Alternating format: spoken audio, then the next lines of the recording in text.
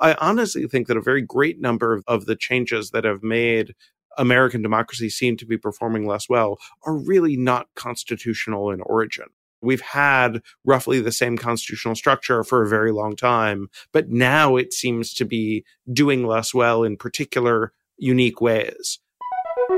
U.S. democracy has seen better days. In recent years, the country has experienced enormous stress in the face of intense polarization and a crisis of trust. What will it take for citizens and leaders to reignite our democratic spirit?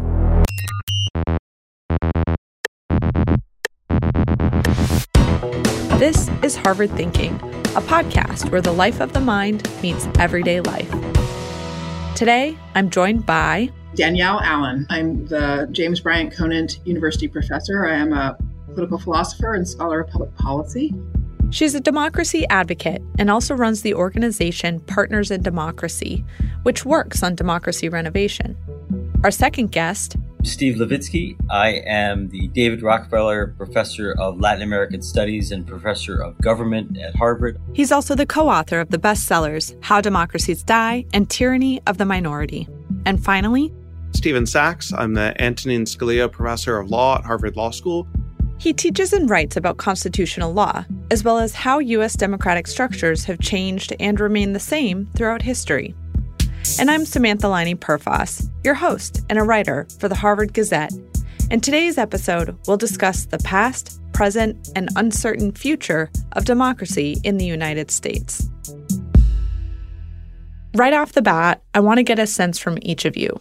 Do you think U.S. democracy is fragile right now? Why or why not? Well, yes, I think it is fragile at the moment. One can point to any number of indicators. For me, one of the most important ones is the disconnection of younger people to our democracy. The younger people are much less likely to express a high degree of commitment to democracy than older people. There are indicators around general trust in our political institutions, where there's been massive decline, huge increases in polarization. And of course, we are watching before our eyes, month to month, significant governance dysfunction play out in Congress. So there are a lot of indicators to suggest that our democracy is not at the healthiest point a democracy can be. From a comparative perspective, there are now several organizations that measure levels of democracy in every country of the world each year, and some are better than others, but they tend to converge, and all of them show a decline in the level of U.S. democracy since 2016. Freedom House, for example, a decade ago, U.S. had a pretty decent score of 94. That put us on par with Canada and Japan and Germany and the UK.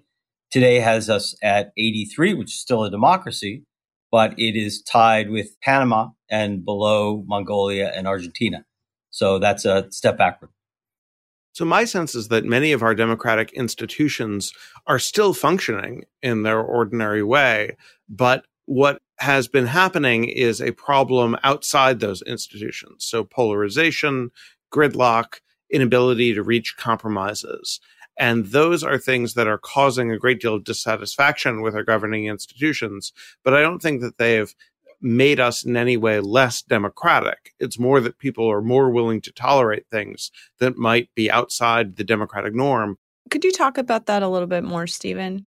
So it's not that Congress has become a less democratic institution. We still have elections. We still have regular turnover in office. We still have free speech. We still have all of the aspects that you would want. I think the reason for the decline in identification with democracy and some open support for democracy is in part because the democratic institutions are functioning less well than they could be and less well than expectations. And I think that's a result of a lot of different changes. Part of those are social changes that cause political polarization. Part of those are media changes that in the era of social media, it's very easy to see where the government is failing. And some of those are legal changes that the party structure as a means of producing compromise is much weaker. You wouldn't see something like the recent defenestration of the Speaker of the House if the parties were as strong as they have traditionally been in the American government. And that's a problem because a lot of the places where compromises are hammered out and agreement is achieved is inside the smoke-filled room of the party bosses. And those smoke-filled rooms are doing a lot less work nowadays. So in some ways, perhaps paradoxically, it's because the hidden institutions of democracy are working less well and more is argued out in the open on a stage that democracy itself is performing less well as a check on those in power. I think the last point is right on, that in many respects, our system has become more democratic, but that has challenged the way that democracy works. We now have among the most internally democratic parties, but that has badly weakened party leaderships and has closed off a lot of that smoke-filled room party boss negotiations that Steve mentions. I do think that, I guess I have a slightly more holistic or broader view of institutional functioning, perhaps, than Professor Sachs. I do think some of our democratic institutions are functioning less democratically. For example, we have evidence from the recent biography of Mitt Romney, but I've had this confirmed to me by several congressmen and former congresspeople that the decisions they are making are being influenced not just by voters or constituents or lobbyists or their calculations, but threats of violence, that they are making decisions or not making major decisions, calculating the potential violence or threats of violence against them or their families. That suggests to me that we're living in a polity that's less democratic than it was a decade ago. I want to appreciate Stephen for putting the question of parties on the table and Steve seconding their importance. It's a paradox that we have a combination of weaker parties and parties that are more ideologically focused than in the past. So both parties were much bigger, broader tents. They had to do the work of forging coalitions inside themselves. That's also because they saw their responsibility to be drawing membership from the American electorate broadly. It is not that long ago that 75% of Americans were members of parties. We're down to 50% of Americans as members of parties. And when you put that number together with the effects of gerrymandering, which result in a lot of elections that are decided in the primary, not in the general election, you reach a point where a very small percentage of Americans is actually electing most of our members of Congress. So to take the examples of two of the most sort of lightning rod figures in Congress from either side, Marjorie Taylor Greene is elected by 8% of the voters in her electorate. AOC, on the other side, is elected by 5% of the voters in her electorate. And that is a direct outgrowth of how our party structure has evolved over time.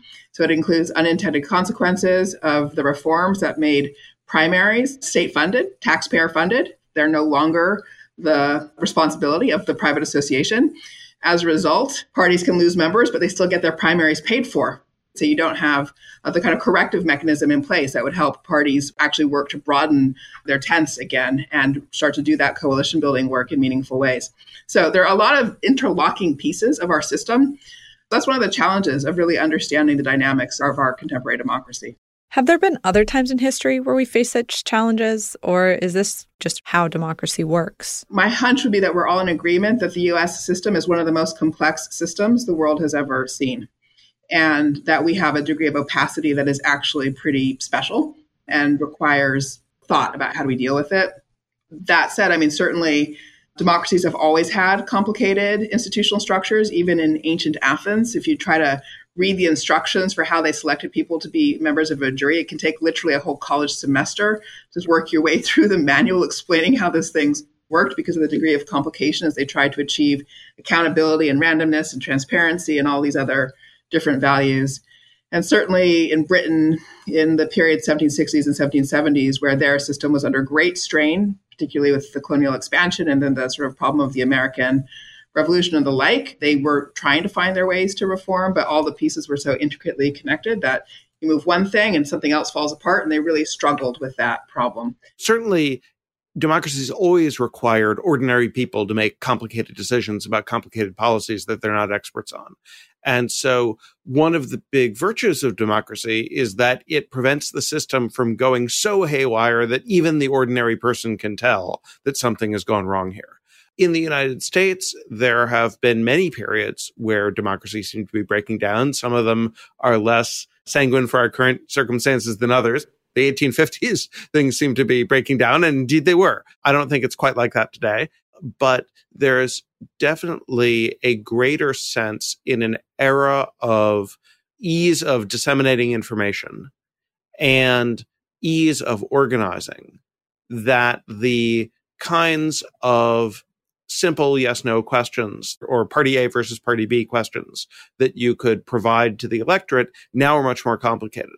And the ability of a relatively disengaged public to make good decisions in all of those circumstances is unclear. So we have had periods of intense polarization before, but there are some things that are new. First of all, our political community is more diverse and more inclusive than in any other period in history. That includes the electorate, but also the political elite. And secondly, thanks to the changes brought about in particular by access to the internet and social media, voters have so much more information than they had before. And for reasons I think we're still beginning to come to grips with, are less trusting of political elites. So if you go back a couple generations or a few generations, voters took their leads, for better or worse, from their party, from their local politician, from other figures, and didn't do their own research, to use contemporary language. And today, for better or worse, we do not defer to our party leaders. We make our own decisions, and that's a big burden on citizens. It's hard. I have a PhD in political science. It's hard for me.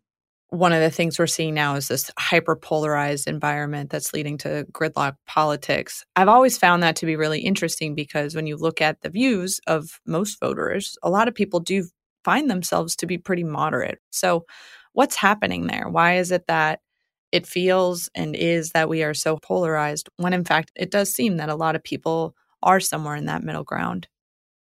We're obviously a very big, heterogeneous, diverse country. And one of the great moderating forces in our political system was that very diversity. We had considerable cross-cutting cleavages, which meant that you and I might agree on issues A, B, and C, but invariably we would disagree on issues D, E, and F. That might be foreign policy, abortion rights, healthcare, you name it. We would agree with our neighbor on some things. We would disagree with our neighbor on other things.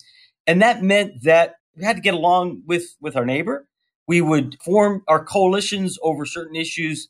Professor Sachs and I would get together and be on one side of an issue, but the next day I would have to get together with Danielle and line up with her. And so we had to be on reasonably good terms with different kinds of people. And that meant that no single cleavage defined us, and that no single political fight was all or nothing. And a very unexpected, I think, phenomena that has occurred over the last generation or two is that almost all of our social and political cleavages have aligned, such that if you agree with me on issues A, B, and C, it is very likely that you're going to agree with me on issues D, E, and F. And so if you and I disagree on something, we're likely to disagree on everything, which means we have no history of collaboration, no likelihood of collaborating in the future, and a sense that if you win on everything, which is creating an all or nothing sense to our politics. So what I would say is that even people who are moderates are not necessarily actually moderate. They may just be crazily radical in unpredicted directions.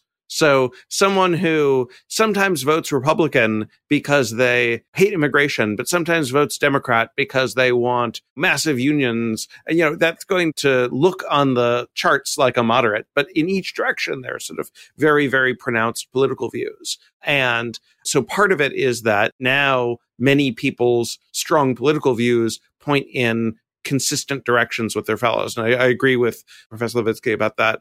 And then there are the two other changes are, first, the informational and news media change. There was a time when everybody in media could just agree, okay, we're not reporting on that negative fact about John F. Kennedy.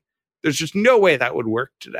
And so in part, people's trust in the system and in each other is shaken by facts about the system, and in part by the fact that they now know the flaws of the system, which were being deliberately hid from them in a cozier media age. And then finally, I think, a last factor is that it's just much easier to run an independent kind of candidacy without being beholden to other interests. So if you're someone in the House of Representatives and you get your funding through a super PAC and not from the party, and you want to raise money by going on Twitter or going on cable television and not by trying to have the Speaker of the House like you, it's a lot easier to be essentially a totally independent actor. And then your incentives are to polarize as far as you can go, because that's the sort of engaged person who will give you money because you're going to tear the system down. So I have a slightly different take, I think, than my two colleagues. When I was a kid, we used to spend summers in Santa Fe, and one of the things that my brother and I most enjoyed doing was playing with magnets that we could use to draw various magnetically attracted minerals out of the soil, out of the ground. It was just a fun game. And I think, honestly, that's a little bit like what the situation is here. Different political dynamics can draw different results out of the American people. Our national political landscape draws very different results out of us than our state political landscape. When you look at the results from national elections, we are pitted against each other, 49-49, with a little bit of swing back and forth, and we look highly polarized. And that lineup does reflect the kind of pattern that Steve Levitsky was just describing, right, where people are lined up on all dimensions on either side of a line. But if you look at state elections, and in particular ballot propositions, in exactly the same period of time, we frequently see the achievement of supermajority outcomes. That means outcomes where both Republicans and Democrats are voting for the same thing. Felon reenfranchisement in Florida in 2018, cannabis legalization all over the country, a new state flag in Mississippi to get rid of emblems of the old Confederacy. Some of the recent state-level reproductive freedom decisions as well have been either supermajority or near supermajority outcomes. And you look at what those ballot propositions are about, they tend to be about fairness, inclusion, sticking up for people getting the short end of the stick in some fashion or other. As a people, there's a kind of recognizable moral compass that the American people has across partisan lines. And we do have the capacity to forge coalitions across those lines. I think the important point, though, is that our state political structures generate different incentives for political actors than our national political structures do. And the result of the two different incentive environments is you get like a highly polarized outcome in the one case and a cross-ideological supermajority outcome in the other case. But to me, that says, gosh, we really got to step back from thinking that national polarized picture is an accurate snapshot of who the American people are, because different set of incentives, you get a different snapshot of who we the people are. Thinking about the national level, one factor in that I wanted to talk a little bit about is the Constitution, and if it is helping or hurting the current climate right now. Our Constitution is arguably the most successful national constitution in the history of the world. It's the oldest written constitution. It is one of the critical foundations for prosperity and stability in the United States. So it's very clearly part of the solution in a really fundamental way. I do think it is part of the problem in certain targeted respects. Our Constitution was written in a pre-democratic era, and key elements of it were forged out of compromise at a time when our framers were worried about the Union literally coming apart. And so they had to forge a set of consensuses and created some pretty interesting institutions. But we have changed those institutions relatively little since the 1780s. The difficulty of changing the U.S. Constitution, we have among democracies quite far and away the hardest constitution in the world to amend. That handicaps us. So my view is that the Constitution does relatively little with respect to our present predicament. I think that some institutions like the Electoral College or the Senate very much can create a situation where minority of votes produces a majority outcome. I don't think that our constitutional structures are the ones that have caused it. I think that it's much more many other parts of American life and American politics.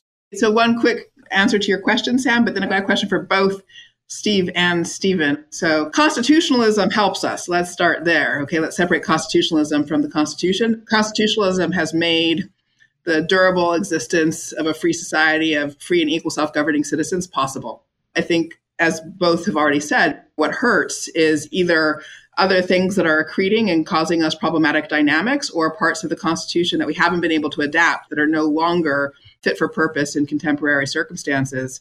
And so on that point, I think the single biggest and most interesting question actually is what we all think about the role of states in politics. Does a person think that we continue to be a union of states and need to recognize that every given state community is a distinctive community, and therefore one has to have a design that accounts for that?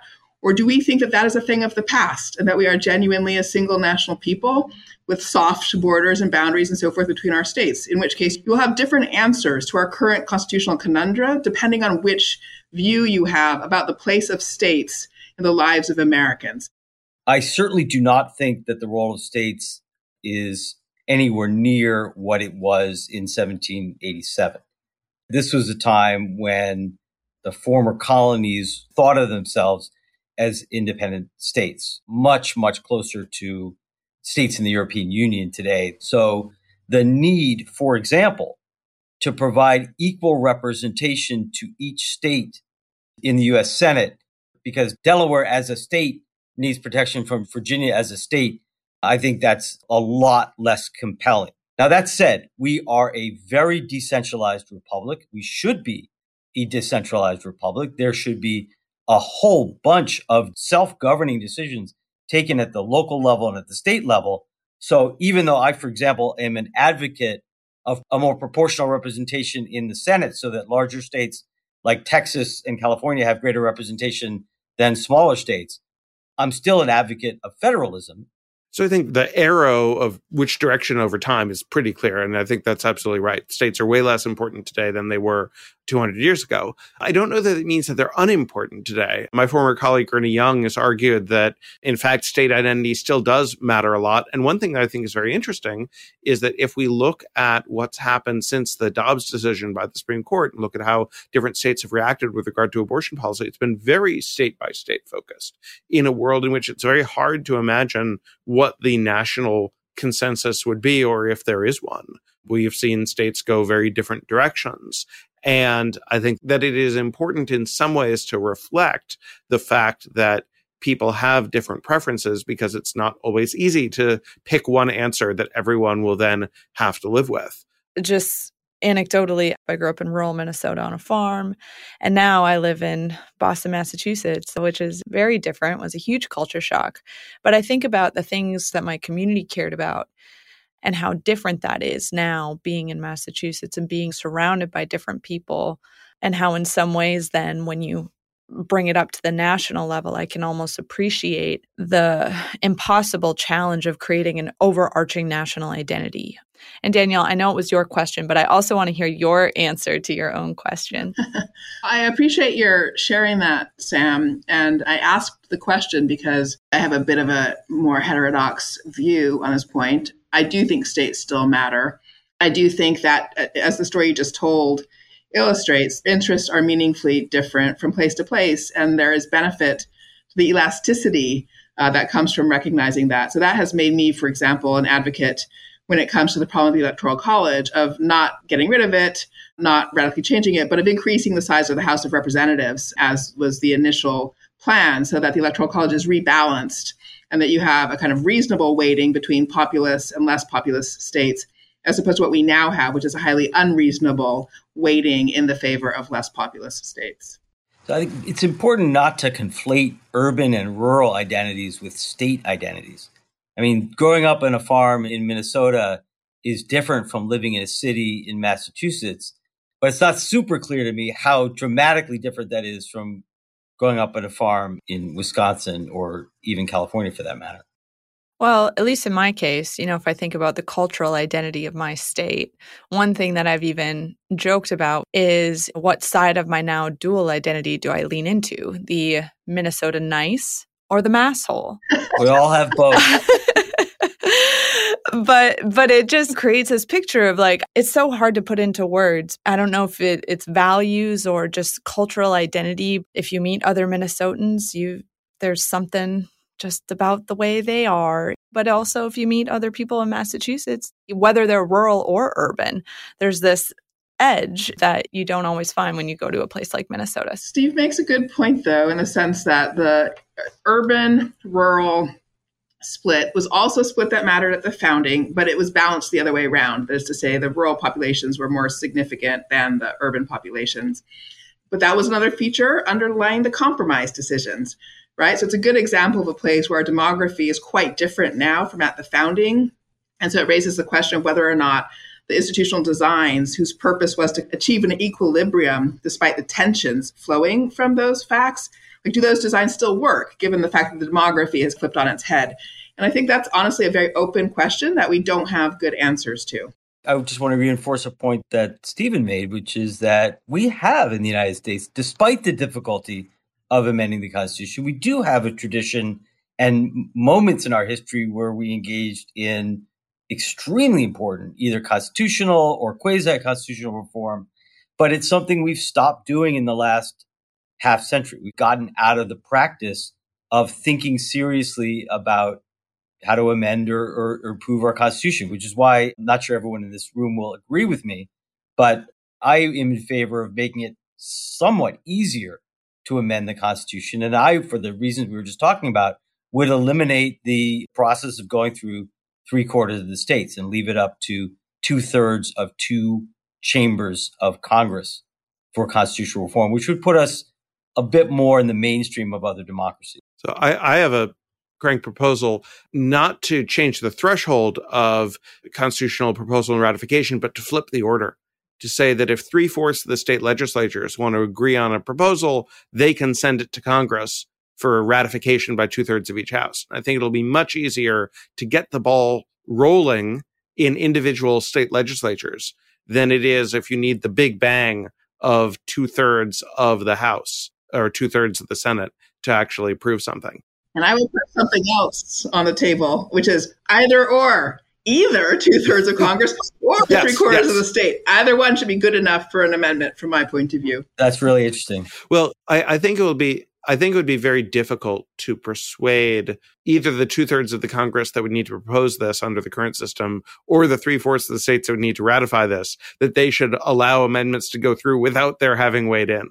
Maybe that would be a better amendment system, but I don't see the agreement there.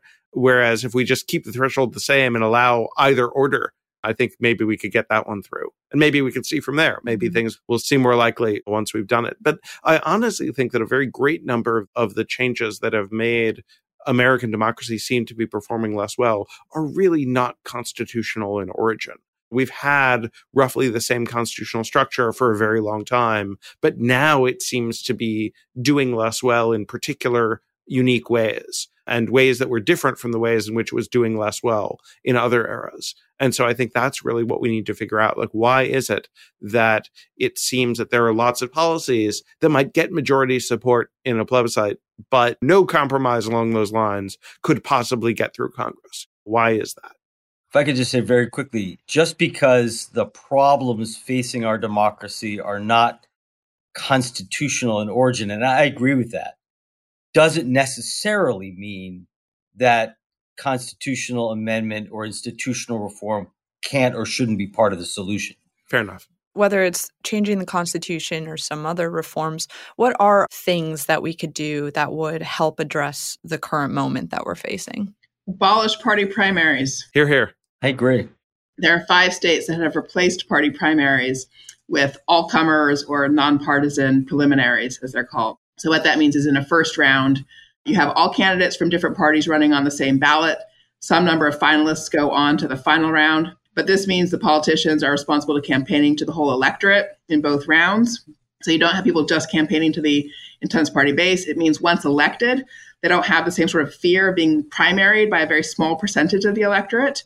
There looks to be real opportunity for more independence of decision-making, more room for compromise if politicians don't have to be afraid of being, quote unquote, primaried in the current structure that we have.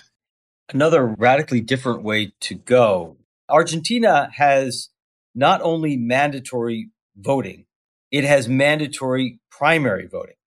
Everybody's got to vote in a primary. Choose your party and you've got to vote. That would help to overcome one pretty serious problem that we have now, which is that our primary participation is relatively low. And so primary outcomes tend to be shaped by committed activist types. And that doesn't always have a radicalizing outcome, but it often does. And it's almost certainly contributing to our polarizations. Just to be clear, Danielle, you were proposing that we get rid of primary voting, and Steve is proposing everybody has to do it. Correct. I think either approach would solve our problem, I'll tell you. No, I do think abolishing party primaries is the path that we're on that has real feasibility to it. Just to add one more suggestion to the mix, I think something like ranked choice voting or some other way of allowing people to indicate their second preference is crucially important. We see this in the Republican presidential primary right now. And in 2016, it would have been very different if we had a world where people had to talk about who their second and third preferences were, and you saw who was most broadly acceptable to the people in that party in that state. I think would make a very big difference. I think it's Jonathan Rauch who's argued for a number of changes that would essentially diminish public input. And the idea is that the point of democracy is that you can throw the bums out. You can look around and say, wow, this is not working. We need something different. And you can intervene in that way. It is not that members of the public take part in every level of the decision-making process before that point, because there's lots of stuff that goes on in government that requires people in a closed-off room to discuss things. One of the things I've found very interesting, people I've talked to who have been on various government commissions have found that the open meetings laws make it incredibly difficult to actually have a real conversation about what should be done, because everything is done on a stage. If I could make one change to Congress tomorrow, I would ban C-SPAN. And the reason is not because I don't want people to know what their government is doing, is that I want them to know what their government is doing, but I also want the government to be able to do it. I don't want a world where you have to be a theater performer in order to hash out some kind of agreement in a committee room. And I think that a lot of the current political incentives favor show horses over workhorses. And I think that's not an arrangement that we really want. Well, thank you guys for joining me for such a great conversation. Thanks for having us. Thank you so much. Thank you, Sam. Thanks for listening. For a transcript of this episode and to see all of our other episodes, visit harvard.edu/thinking. This episode was hosted and produced by me, Samantha Laine Perfas. It was edited by Ryan Mulcahy, Paul Mikashima, and Simona Covell, with additional production support from Al Powell and Christy DeSmith. Original music and sound design by Noel Flatt, produced by Harvard University.